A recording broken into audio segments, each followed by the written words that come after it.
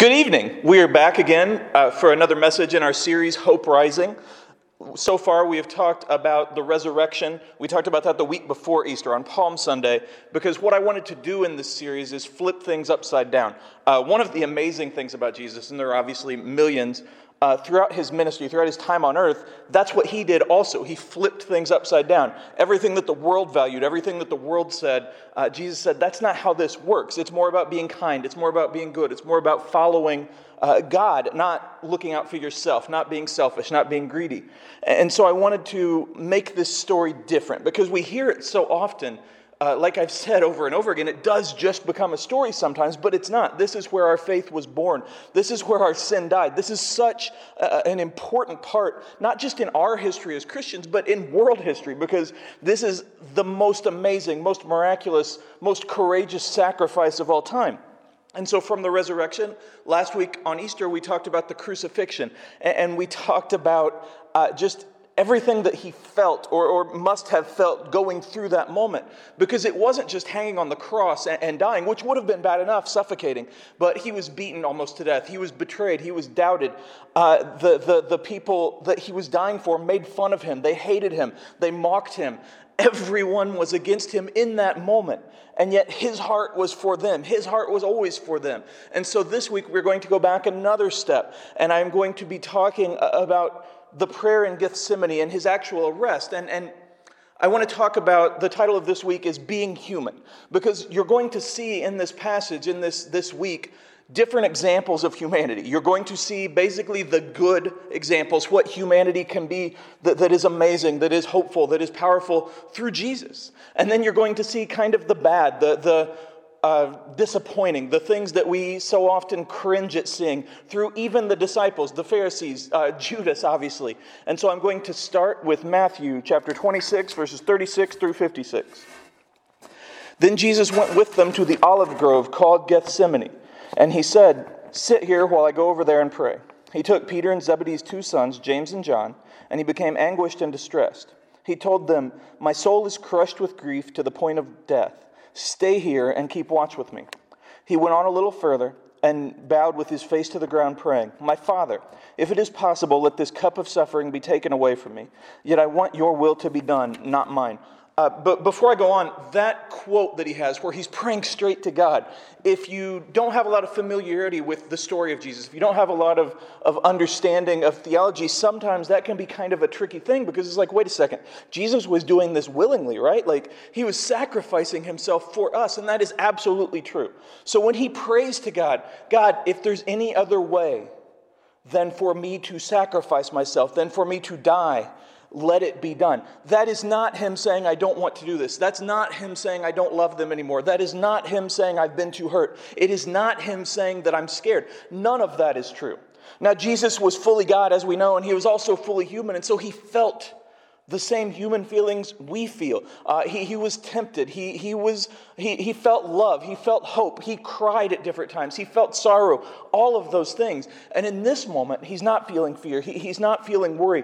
He is feeling anguish, but not for the reasons of death, but for the reasons that he loves us that much. And he loves us so much that he's about to let himself die for us. But he loves us so much that the time he had on earth with us, the time he had walking with the disciples, praying with the disciples, teaching others, preaching to others, healing other people, during that time, he loved it so much because he was with his creation, because he was with us, because he had that life.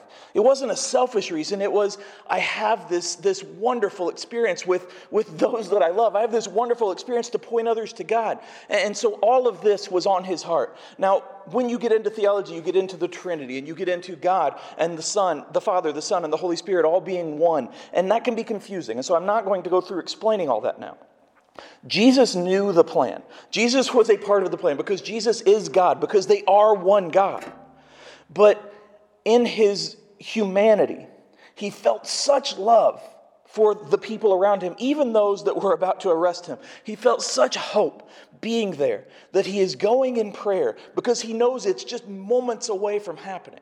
And so before that, he goes to the three basic closest ones. Peter, James, and John were kind of the closest to him. They were sort of the leaders of the disciples after him. And so he's like, hey guys, I want you to keep watch. The other disciples pray. I'm going to go in here and go really hardcore to the Father. And he set an example here of what to do when you're worried, what to do when you're upset. Right now, a lot of us probably are starting to feel that because we're getting near the hopeful end of the quarantine. But we don't know exactly when that's going to be. And so where at first we're like, well, this is the right thing to do. And this is okay. It's just going to be a couple weeks. And then a couple weeks stretches into a couple months. And then it's like, well, this should end soon, but I don't know what's going to happen. And so you start to miss people. You start to miss things. You start to worry. You start to feel anguish. You start to lose hope. And so Jesus is showing us exactly what to do in those situations because he knows for a fact he is about to die. He knows for a fact what is about to happen and who is about to do it. And so he goes in prayer. Again, for us, for a different reason than we would expect, but for us. And so I want to continue to what happens next. Then he returned to the disciples and found them asleep. He said to Peter, couldn't you watch with me even 1 hour? Keep watch and pray so that you will not give in to temptation. For the spirit is willing, but the body is weak. So we see that Peter and the other disciples fall asleep within however long the prayer took. And it's probably late at night. To give them a little bit of credit, to give them a little bit of, yeah, it's okay. They had been walking with him daily. They had been with him. They also felt the anguish of what was happening, although they didn't fully understand it yet. They didn't fully understand what he was saying, but they felt all of this weighing them down. And if you've ever felt drained over stress, you've ever felt drained over how people treat you, over how your life is going, you know that it can almost be more tiring than if you run a marathon, which, why would you run a marathon? Unless a tiger's chasing you, then it's okay. But in this case, they fall asleep. And we're like, well, it's late and they were tired and all of that, so it's okay. This is Jesus asking them, saying, look, the time is short. I need you to do this one thing for me. And I need you to stay awake. And again, it wasn't for him because he knew what was going to happen. But he says to not give in to temptation because he knows that these are his last moments with them, the closest people to him, the people who walked with him for 3 years, the people who were with him body and soul through everything that they did, the people who knew him better than anyone, the people who would spread his message when he was gone. And he knew that he just had a little bit of time left.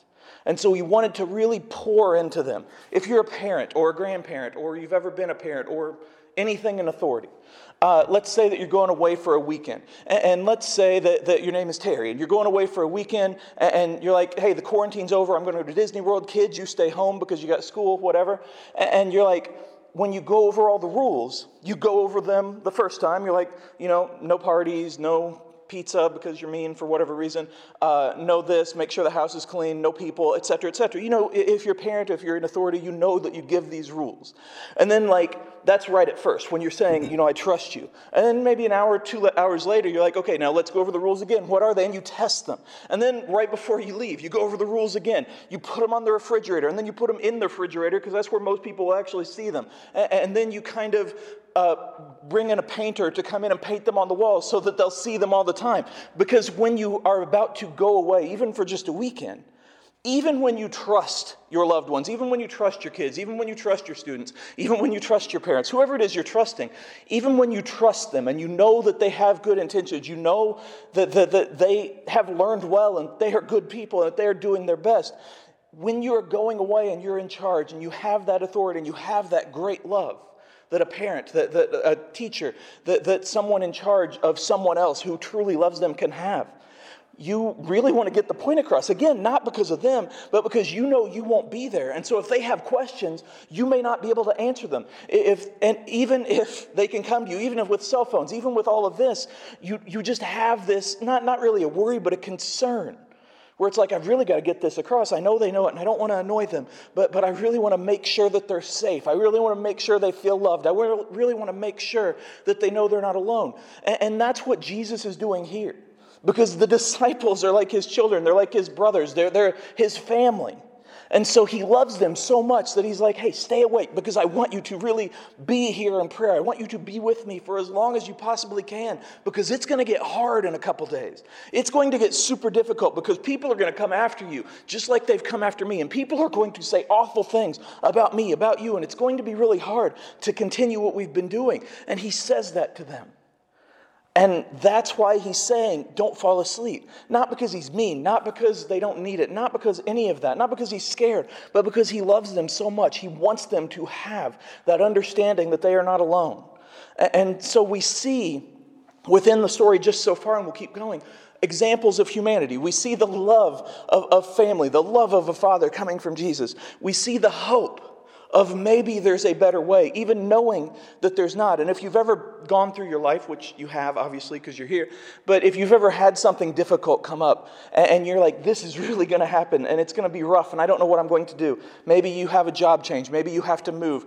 Maybe you're changing your major. Maybe you have a big test in high school or something, and you have this coming up. And so you're like, I know it's going to happen, but hey, if something were to happen to stop this, that'd be okay. And it's not necessarily, maybe in the case of tests, it's not necessarily that you don't want to do it or you don't think it's right. It's that you want to continue on your path of good, of love, and all of that. And so we see all of that, and we see that hope. We see that desire in him. We see that grace, that forgiveness. Because he doesn't come back and say, you guys suck. You fell asleep. I can't believe it. You're worthless. Get out of here. He says, guys, this is for you. I want you to stay awake. I want you to be here. I want you to feel this. I want you to know this. And so we see that. And from the humans, the actual not Savior humans, the disciples, we see a very small betrayal. Now, if you've ever been betrayed, you know that the scale doesn't matter whether it's small or big. But you see them essentially disobey. Not on purpose, not to be a jerk, not to be mean, not because they thought they knew better, but they go against what he said just because it happens. And sometimes that's what our life is. And so we start to see what it means to be human, what it means on each side. Because for the disciples, as a human, you're going to screw up sometime. You're going to have days where you mess up, where you don't do what you're supposed to do, or you do what you're not supposed to do, or you say the wrong thing, or you wear a Homestar Runner shirt a couple weeks ago, and people are like, what is that, Batman? It's never going to be Batman, guys. Marvel for life. And it's all of this stuff that you feel and you know because you're human. Because you're weak sometimes, and you're strong sometimes, and you're good sometimes, and you do stupid things sometimes. But in that humanity is such hope. Because we see through Jesus the perfect form of humanity. We see what we can be. We see who we can be if we continue to do that. And so if you know, well, I'm human, I'm going to mess up, there are basically two paths you can take that way. You can be like, okay, I'm going to mess up, so whatever happens, then I'll ask for forgiveness after. That's stupid. If you do that, it's going to be a problem at some point. Because eventually, it will go from, I'll ask for forgiveness after, to, I'll ask for forgiveness after the next time, and then the next time, and then the next time. And you stop asking. And so your heart changes, and your life changes. But if you understand, I'm human. And so I'm probably going to mess up sometimes. I'm going to do my best not to. I'm going to do my best to be like Jesus. But when I do, when I mess up, I am going to give myself grace by going straight to him and saying, I knew that I would do this. I knew that this would happen. Please help me to not let it happen again. And you go to him. And that's what we start to see here. And so going to the next part.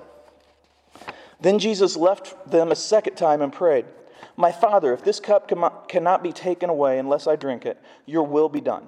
When he returned to them again, he found them sleeping, for they couldn't keep their eyes open. So he went to pray a third time, saying the same thing again. Then he came to the disciples and said, go ahead and sleep, have your rest. But look, the time has come. The Son of Man is betrayed into the hands of sinners. Up, let's be going. Look, my betrayer is here. And so here we see again that the disciples, again, couldn't stay awake for that amount of time. Again, going back to if you're a parent, if you're a student, if you're somebody in charge, often you will find that when you want your kids, your students, your people under you, your employees, whatever. I don't know how real life works, apparently. But when you want them to do exactly what they're supposed to do, it can be kind of rough because it's like, hey, you need to study or you need to get rest and you need to do this. They'll find hundreds and hundreds and hundreds of reasons not to, just like we do in life. But when it's like, they're okay, they're off, it's spring break, it's quarantine, we don't have to get up, man, they get up early. Or if they're little kids, like on Christmas Day, it goes from like the day before you can't get them out of bed to Christmas Day, it's like 5 a.m, and they're like, hey, we're up, let's go play, let's go do this. And you know that's how it works. And so the disciples in other circumstances probably would have been they would have been strong enough to stay awake. But here, for whatever reason, they kept giving in. And again, they weren't doing this because they were trying to hurt Jesus. They weren't doing this because of any bad reason necessarily. They just didn't understand what was happening. They knew what he was saying. They knew what the case was. They knew what was going to happen from his mouth, from what he'd said, from what he predicted, from what he prophesied. But they didn't fully, I don't want to say believe, but they didn't fully grasp it. Because I think all of them had seen so much of Jesus. They had seen so much power, so much amazingness, so many miracles, so much everything, that it's like, well, this can't obviously happen. Like, there's no way this can happen. There's a point a little bit before where Peter says, hey, you're the Messiah. And Jesus is like, you're the first one to say that. That's why you're going to be the rock of the church. You understand this. And then just a little bit later, like minutes later, Peter's like, but you're never going to die. Like, you're wrong. And, he doesn't say you're wrong, but by saying that, he's going against what Jesus had just said. And so Jesus is like, get away from me, Satan. Like, what are you talking about? This is not going to go this way, because the disciples, like the Pharisees, like everyone at this time, had certain expectations of what the Messiah would be. They expected his kingdom to be on earth. They expected him to be a warrior. They expected him to take down Rome, to take down all of Israel's enemies. That's what they expected. Even though the disciples were with Jesus every day, to know, well, this clearly isn't what it is. Knowing something and knowing something are two very different things. And so they just don't quite grasp what is happening. And we see again another small betrayal from them, where they just couldn't do for this one moment, stay awake, couldn't listen, couldn't pray, couldn't do whatever. And we see in Jesus the ultimate example of what it means to be the best human we can be. He prays and says, God, Father, this is what I hope will happen.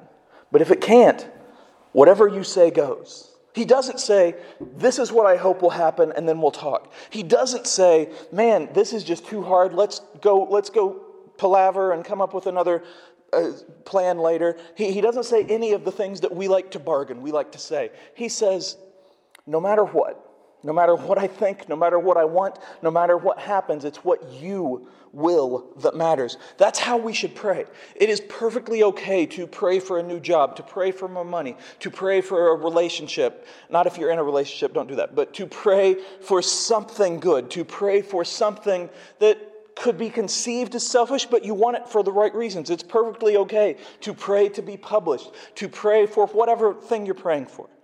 But it's another thing entirely to then listen to God and say, well, I know that you're leading me this way, but I don't really want that. So let's keep praying for what I want, and then we'll get to the line of what you want eventually.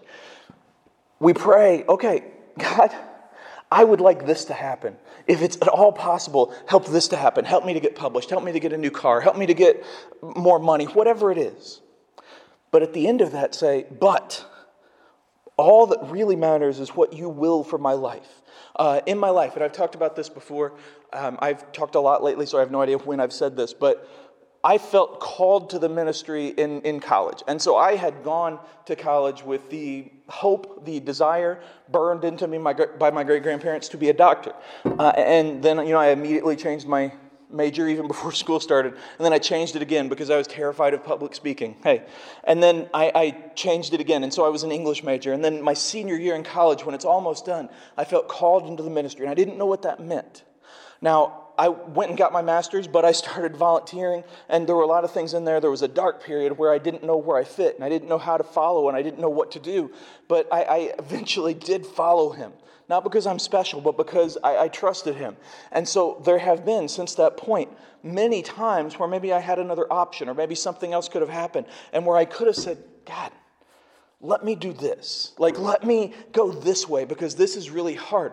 But I try to say, okay, this may be what I want, but I want to do what you want. And it's hard. And there have absolutely been times where maybe I didn't say that because it's tricky and it's hard and because we're human. But I try with my life to continue saying, no matter what happens, it's what all that matters to me is what you want. And so that's what Jesus is showing us here. And then we get to the very difficult part. And so I want to go to the next verse, which is, and even as Jesus said this, Judas, one of the 12 disciples, arrived with a crowd of men armed with swords and clubs. They had been sent by the leading priests and elders of the people. The traitor Judas had given them a prearranged sign. You will know which one to arrest when I greet him with a kiss. So Judas came straight to Jesus. Greetings, Rabbi, he exclaimed, and gave him the kiss. Jesus said, my friend, go ahead and do what you have come for. Now, Judas knew who Jesus was. He didn't need to kiss him in order to show it. That was for the Romans because they really didn't know anything but Roman business. They didn't care. And so we have, in many ways rightfully, turned Judas into the greatest villain in the history of anything. And don't get me wrong, he betrayed him, and he did it greedily and selfishly, and he absolutely is a villain. And he did the wrong thing, and he put his own desires, his own needs above Jesus. But I think that Judas was like the other disciples. I think that he thought so highly of Jesus. Now, he wasn't truly following him because he was stealing before that. But I think he thought so highly of Jesus. And he thought he had so much power that when they came to him and he had this opportunity to make some money and betray his friends, he probably thought, and there's no way to prove this, but he probably thought, I could get some money here. And then Jesus, he's raised the dead. He can get out of anything. So I can get some money. He'll never know it was me. Although, the walking up to him and betraying him is kind of tricky. But it's he'll be okay, and I'll get forgiveness, and we'll all be okay. And that's why Judas eventually killed himself, I believe, because he saw him die on the cross, and he's like, what have I done? And so instead of saying, what have I done? Can I have forgiveness? He gave up, and you don't want to give up. But I believe that he thought he had reasons. Now, there's a phrase about the best intentions, and so often in our lives, this is what we do. And so often in our lives, people think that they are doing the right thing for the wrong reasons. They think that they have the right answer no matter what else, and that's what Judas was. And so he did the wrong thing, and he paid for it, and it sucks for everybody. But the other thing that I want to pull out here that we don't often talk about, because again, Judas, Pharisees, they're villains. Judas was with him for 3 years. Regardless of what he'd stolen, regardless of what he said, regardless of how annoying he was, regardless of what his hair looked like, regardless of whatever about him. Maybe he smelled, maybe he was annoying, whatever. Regardless of all of that, he was with him for 3 years. And so Jesus loved him. He would have loved him anyway, but he was one of Jesus' 12 closest friends on earth. So imagine for a second, the 12 people that are closest to you in your entire life. It could be family, it can be friends, whoever. People that you love, people that you trust, people that you respect, people that you know. And I would guarantee that out of those 12, there's been at least one that you've argued with at some point in the last year. You've had a stupid argument or a good argument or something. Obviously, a stupid argument is when they win. A good argument is when you win. But you've had that feeling of animosity, maybe just for a moment, but you've had problems. But they're your closest people. They're your circle of friends, your family. They're the 12 people. Now imagine one of them, and it doesn't matter where they rank, one of them betrays you to the IRS or the FBI or whatever today would be. And they betray you. Hopefully there's nothing that can get you betrayed to that. But they betray you for whatever reason. They go behind your back. They steal your job. They do something awful. They steal your car. They betray you in a seemingly unforgivable way. Now, you're going to be upset at the betrayal. And you're going to be like, this is awful. This person sucks. I can't believe this. But imagine the hurt on top of that of, this was somebody that knew me. This was someone who was there for my birthday, someone who was there for all of the family gatherings, someone who was there every day, someone who knew everything about me, who knew my heart, someone who loved me. And they did this. They turned on me. They betrayed me. That's what happened here. So take everything you think about Judas aside. He absolutely was a villain. And he absolutely was the core of evil in this moment. But before this moment, even knowing what he was going to do, he was one of Jesus' 12 closest friends in the entire world. And so when Jesus saw him, even though he knew, just like he knew he was going to die, even though he knew he was about to be betrayed, he had to think, man, my friend, my brother, the person who I helped, the person whose feet I washed, the person who I gave chance after chance to, how can this happen? And that had to break his heart. And so this is absolutely about him being arrested and taken for something he didn't do and killed for something we did. But it is also about this betrayal, this human desire for self over everything else. And we all get caught up in this one time or another. We all go a little too far to get a promotion or a little too far to get ahead or a little too far to do whatever. Maybe you have cheated before on a test, or you've done something that you know is wrong. You've stolen like a candy bar or a magazine, something small. And you're like, okay, this is small, and I'll pay extra next time, or I'll ask for forgiveness, and He'll forgive you. But humanity has this awful center point of putting self above everything. And we see it from creation on. At time after time after time, humans, which is all of us, no matter what you think about people, which is all of us, humans put themselves above everything else, even without knowing it sometimes. And so that's what Judas is doing here. And you see Jesus, who is the best of everything, seeing that, feeling that, being betrayed and betrayed and betrayed, and still saying, go ahead and do it. He could have said bad things to him. He could have cursed him. He could have struck him down. He could have done all kinds of things. He could have said, you never were important to my ministry. You had nothing to do with this. You were just here for this purpose. He looked at him. And I guarantee, on top of that hurt and that heartbreak, he still felt love. And he felt sorrow for what he knew was going to happen and what he knew he had decided. And so we see humanity at its best and its worst. And I'm going to continue a little bit more. Then the others grabbed Jesus and arrested him. But one of the men with Jesus pulled out his sword and struck the high priest's slave, slashing off his ear. Put away your sword, Jesus told him. Those who use the sword will die by the sword. Don't you realize that I could ask my Father for thousands of angels to protect us, and He would send them instantly?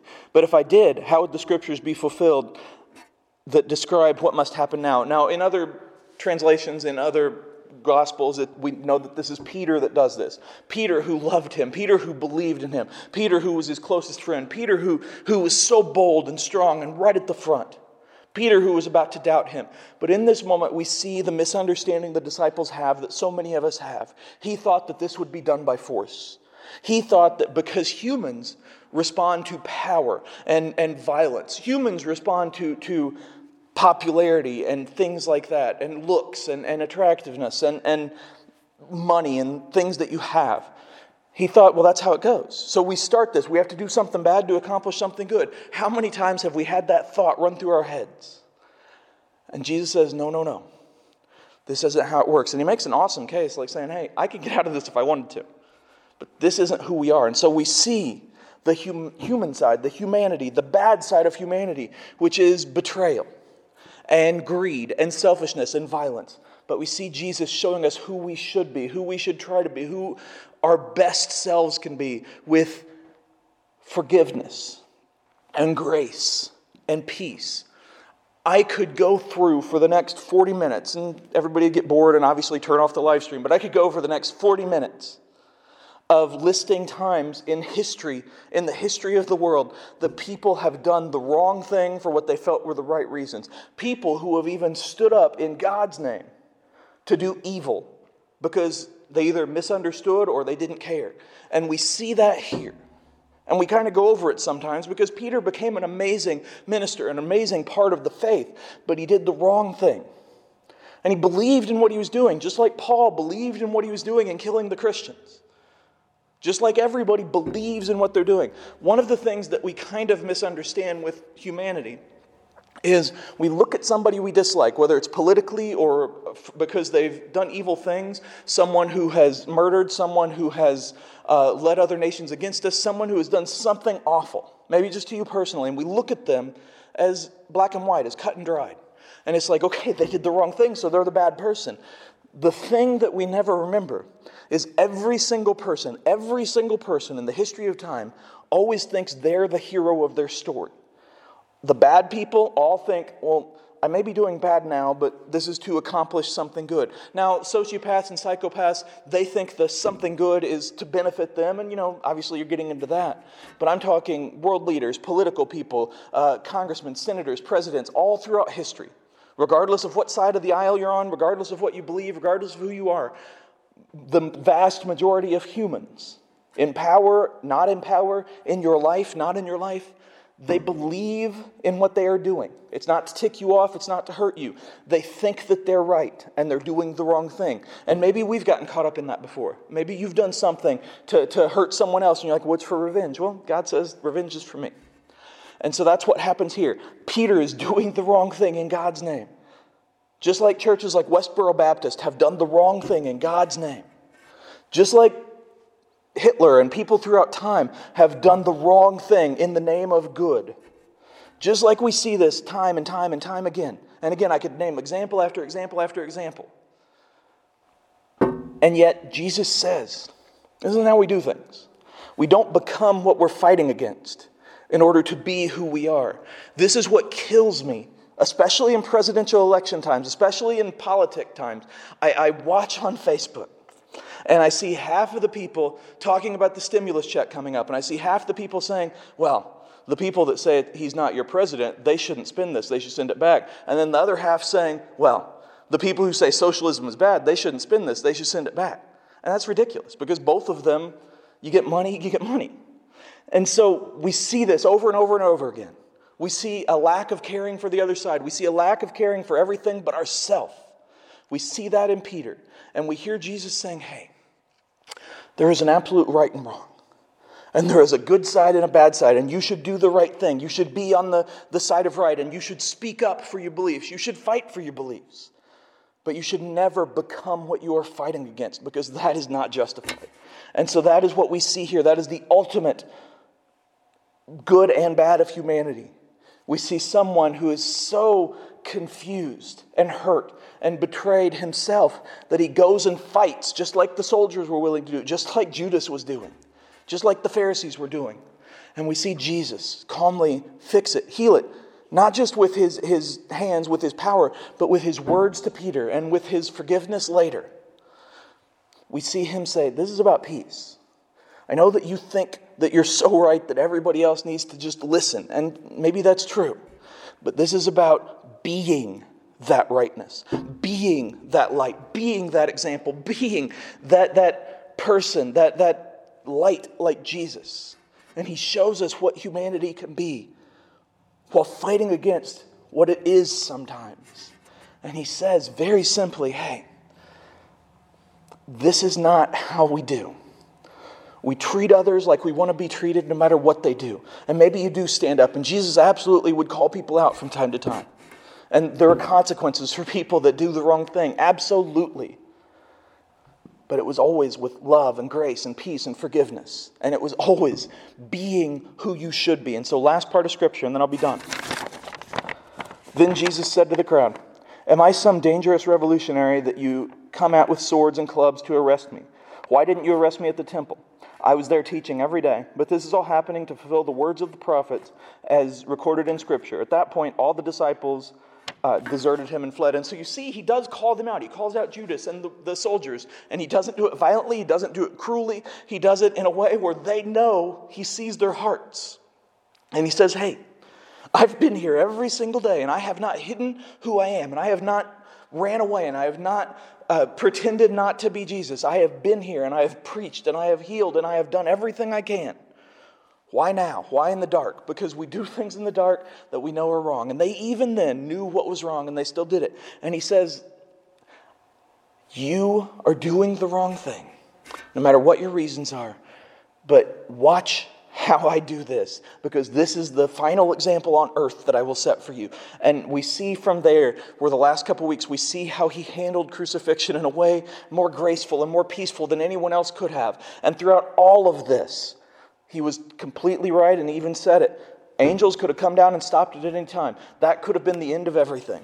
That could have been Armageddon, because he had the power. And to go to Armageddon, if you're familiar with Revelation, which is one of my favorite books, and maybe at some point I'll talk about that. If you look at where Armageddon is listed, where they talk about the final battle between good and evil, between the Antichrist, the devil, and good, and Jesus. As soon as Jesus is there, it's over. It's one sentence. Because that's how long something can stand in the face of true power, of true goodness, of God. That's how long. It's not even a fight. And so that's what Jesus is saying. He's like, hey, you're human. And you're going to be stupid sometimes. And you're going to get upset. And you're going to have arguments. And you're going to have hurt feelings. And hurt people. But keep trying to be better. Keep trying to be like me. Keep trying to stand up and be that change you want to see in the world. Sometimes you will have to stand up and yell for what you believe. Sometimes you may have to fight for what you believe, but always in the right way. And that's what Jesus taught the disciples each and every way. And that's what he teaches us throughout this ordeal, throughout this story, where he's betrayed by the people that loved him, and he's betrayed by the people that hated him, and he's betrayed by the people that don't know him. And yet he showed them understanding and love and hope. And then he went and he died for them. But then he came back and he said, hey, there is no way to justify the evil that is done in this world. But there is one way to escape it. You look at me, you follow me, and you do your best to be like me. And that's where we are today. And that is what this series is about. Because going backwards through this, we're able to get context to everything that happened and why it happened. But through it all, we see that hope of Jesus, the ultimate form of humanity, the ultimate good, everything that we aspire to be. And so in these days of turmoil, in these days of anger, in these days of uncertainty is the word I wanted, in these days of trouble, you're not going to be perfect. But you serve someone who is. So when you feel that anger, when you feel that lack of hope, when you feel that lack of understanding, when you feel that violence creeping in, stop yourself. You have to train yourself to do this. Stop yourself and look at him and say, God, let me be like you in the garden. Let me be like you on the cross. Let me show people what is right. Let me fight for you in the right way. Let me be like you. And that is what all of us can do. Young, old, everything in between. That is who we are. And that is why we are here. That's all I got.